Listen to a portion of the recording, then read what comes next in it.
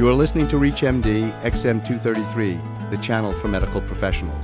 Woody Allen said, "When we lose 20 pounds, we may be losing the best 20 pounds we have.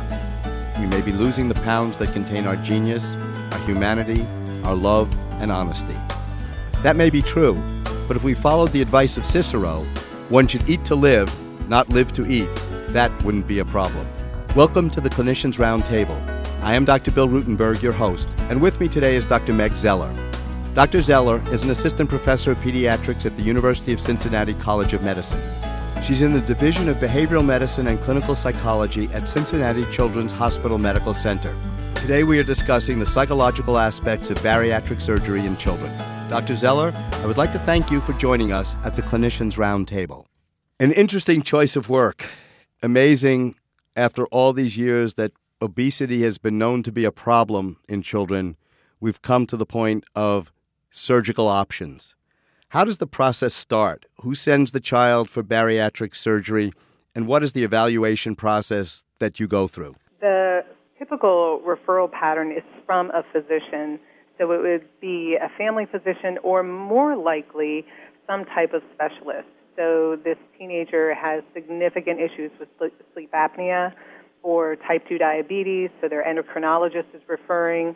Oftentimes we get referrals from orthopedic surgeons who, because of joint deterioration, want to be able to do surgery but aren't willing to do the surgery until the adolescent has lost significant weight. So it's typically not a cosmetic referral, even though the adolescent, when you sit and speak with them, cosmetic reasons are clearly a part of it, but that isn't, at least for adolescent bariatric surgery, having a physical and many physical comorbidities that are coming along with it are why we would be performing the surgery. What are the steps in the psychological evaluation that allow you to recommend to the surgeons that this child, this family, are in need of the procedure and you feel that they would benefit from it? It's interesting. When we developed our program at Cincinnati Children's Hospital, we went straight to the literature to understand from an adult perspective what would be a rule out from a psychological perspective and what would be a good candidate. And the literature doesn't point us in many significant directions other than to make sure that the person is not at risk in any way, such that their depressive symptomatology may include suicidality. Well, that would be a reason why we would delay surgery and get them help. Or if they had an active substance abuse problem, which is less typical in an adolescent than you'd find in an adult just because it's more prevalent in adults. But nonetheless, if there's a significant substance abuse problem, we would be referring them out to get help with that. Interesting that just being depressed or just having binge eating disorder wouldn't rule someone out from having surgery. When you look to the adult literature, just an interesting finding that for some adults, being more depressed prior to surgery is predictive of better outcome. So you look at the adolescent and you assess their psychopathology so you know what you're dealing with and you make appropriate referrals, but you wouldn't necessarily, because an adolescent is experiencing some level of psychopathology, rule them out of surgery. So you just want to have a better understanding of what you're dealing with as the providers and the clinical team and what referrals need to be made, but it doesn't rule someone out. What is more likely to rule someone out is a lack of knowledge of what surgery involves, the changes in eating patterns that would need to occur following surgery, and be maintained. One of the things that I think people don't necessarily understand, in adolescents in particular, because they can't really think beyond, next week, that, surgery is a tool that will help them lose a significant amount of weight very quickly. But within the first 6 to 8 months, their weight loss will stabilize somewhat, or the rate will decline in terms of the, rate of weight loss. And then it's going to be about lifestyle change more than anything, which is something they haven't been successful with in the past, obviously, because they got to an extreme level of obesity.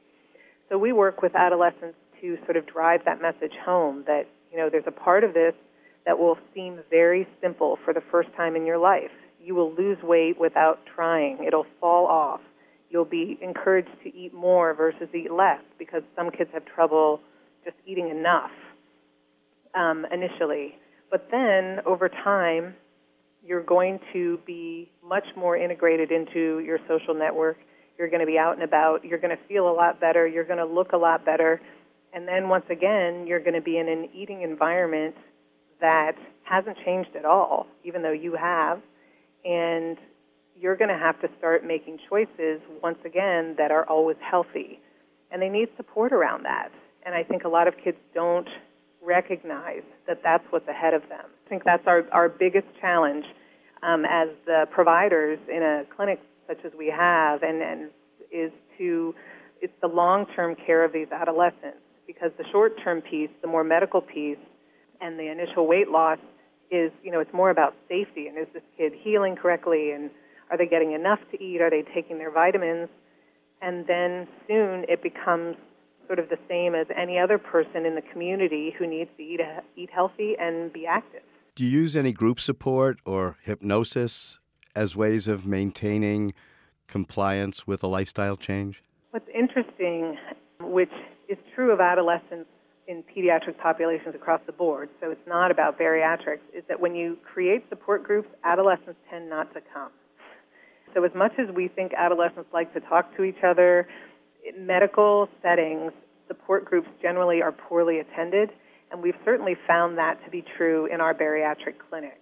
We have support groups, and we have some regular attendees, but for the most part, kids may come once or twice, and the further out they are from surgery, the less likely they are to come back for a support group. I do some stop smoking work, and what I do is they get money back at the end if they comply after a year with avoidance of cigarettes. Mm-hmm. It seems like that's what people kind of need, is some real reason to motivate them. What have you found anything that works well? No. That's my quick but direct answer. We work very hard to try and figure out how to sort of drive our message home and to keep kids coming back. And I think what happens is the further out they get from surgery, the more their life has changed.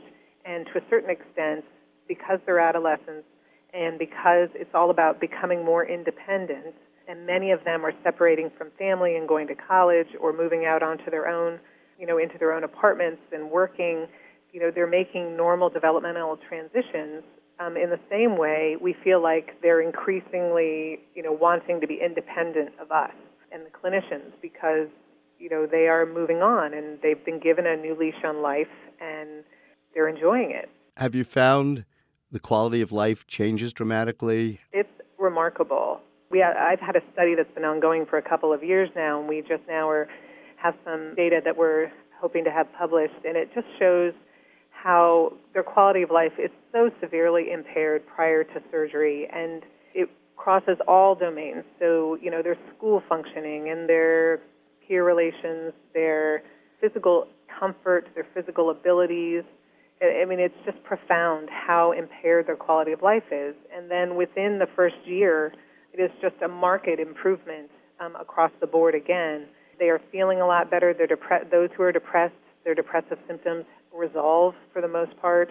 And so this, particularly across the first year, there's just this remarkable change. And I had to, have conversations with teens. Some of them find the changes a bit too fast, that life changes very quickly. People treat you differently. People who didn't treat you well suddenly do. It's a lot to handle. And so as I tell you this and that things get much better, it's a challenge. It's life-altering, and it's a lot for a 16, 17-year-old to sort of take in. So again, you're mentioning, is there a support group? How do you follow these kids over time? There is a need to provide social support to these teens, and the question is how to best do that. For us in Cincinnati, and because we were one of the first programs to be working with adolescents, we have kids coming from all over the country. So a teenager from Texas can't come back to our support group every other week. So how do we provide support, ongoing support to him or her, someone from Michigan, someone from, it's hard. If they were all local kids, I think it would be a different mode of treatment altogether. Have you had any child or family reject the idea of bariatric surgery? And are there any psychological clues that might lead you to predict who may say no? That's an interesting question. and one we haven't thought to ask yet. What we find typically happens is it's the insurance company. It's always the insurance company. that will tell a family no, as opposed to a family choosing not to. However, there are people who call and find out information but never pursue surgery, but we never see them, if that makes sense. Certainly there are calls from people who decide not to, but most frequently in our program, the reason someone does not have surgery is the insurance denied them.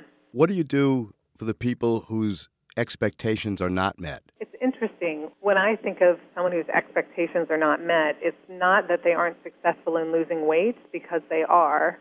It's more that it's harder than they thought it would be.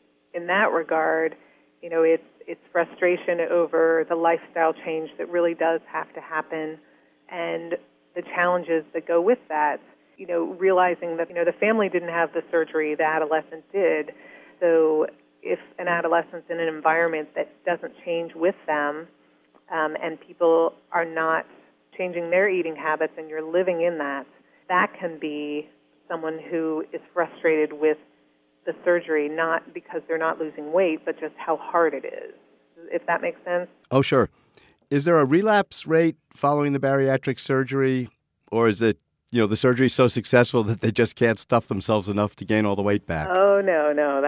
People can regain the weight. If you look at the adult literature, the trends over time, there is weight stabilization, and then for some, there is weight regain. And you'll hear about people who, gained all their weight back or had a second procedure, a second reduction.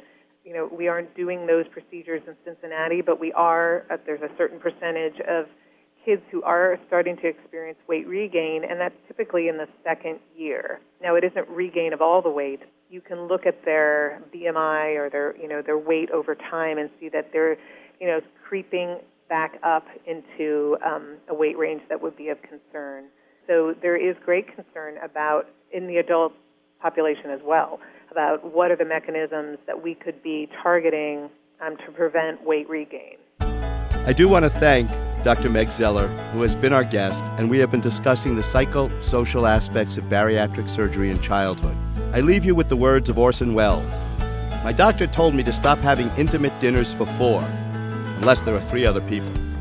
I am Dr. Bill Rutenberg. You've been listening to the Clinicians Roundtable on ReachMD XM233, the channel for medical professionals. For comments and questions, send your email to xm@reachmd.com. Thank you for listening. I wish you good day and good health.